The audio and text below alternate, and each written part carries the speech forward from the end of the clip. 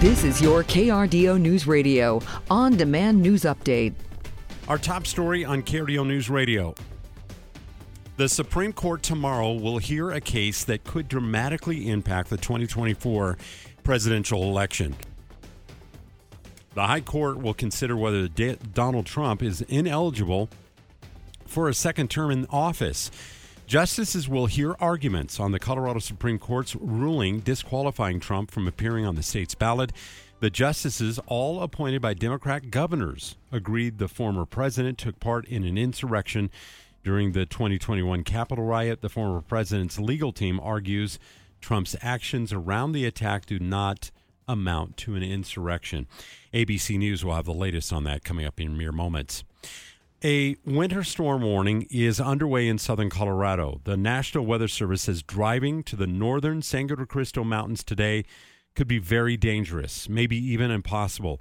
Not only is the area expected to get up to 19 inches of snow through tonight, but winds in the area could gust as high as 60 to 65 miles per hour.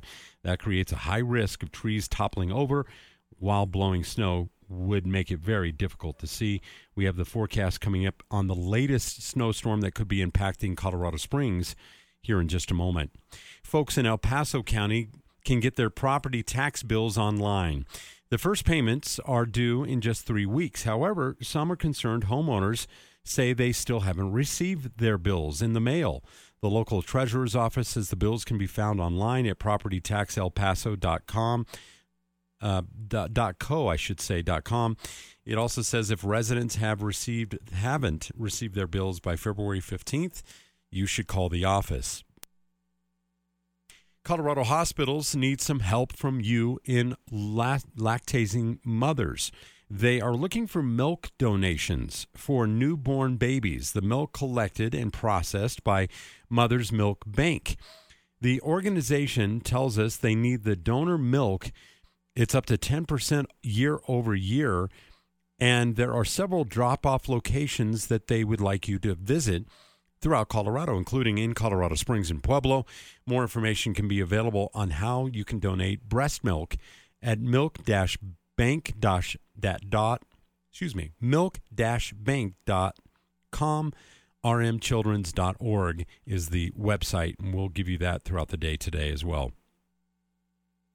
The Colorado Springs Public School free lunch program is thriving since it was approved over a year ago. Volunteers at the local food bank, Solid Rock Community Food Center, say families are really seeing the benefit. Kids need to eat. They shouldn't have to be at school all day hungry because they can't afford lunch. That's Samantha Lawrence, a volunteer at Solid Rock, sharing some relief with many Colorado Springs parents that her daughter doesn't have to skip meals at school. Proposition FF started this school year, and provides free breakfast and lunch to all public school students by limiting tax deductions for Colorado residents making more than $300,000 a year. Another mayor is ready to turn away migrants. Monument will not provide aid or resources to anyone who gets bussed in from Denver. Mitch LeKind says that there simply is not enough budget to welcome those families, vowing his town won't be a sanctuary city or community. The council drafted a resolution after Colorado Springs, El Paso County each took the same stance last week. It will be voted on in Monument in the next 2 weeks. And finally, we told you about this yesterday as you're getting ready for your Super Bowl preparations. Careful with that queso. A listeria outbreak is now linked to certain cheeses. Natalie Rodriguez has that story. The CDC is reporting 26 people from 11 states have been infected, one of them in Florida. 2 deaths are confirmed in Texas and California after eating queso fresco, cotija cheese, and other products made by Rizzo Lopez Foods. The company is recalling all their cheeses and dairy products made at their facility. Listeria symptoms include fever, muscle aches, and tiredness. Make sure you throw those cheeses out or return them to where you bought it, and make sure you deep clean any surfaces it may have been on. Natalie Rodriguez, Miami. Lingering flurries west of I-25 through about 6 o'clock this evening. Otherwise, we will continue to dry out across I-25 and the eastern plains. after a few rounds of rain and snow earlier in the afternoon.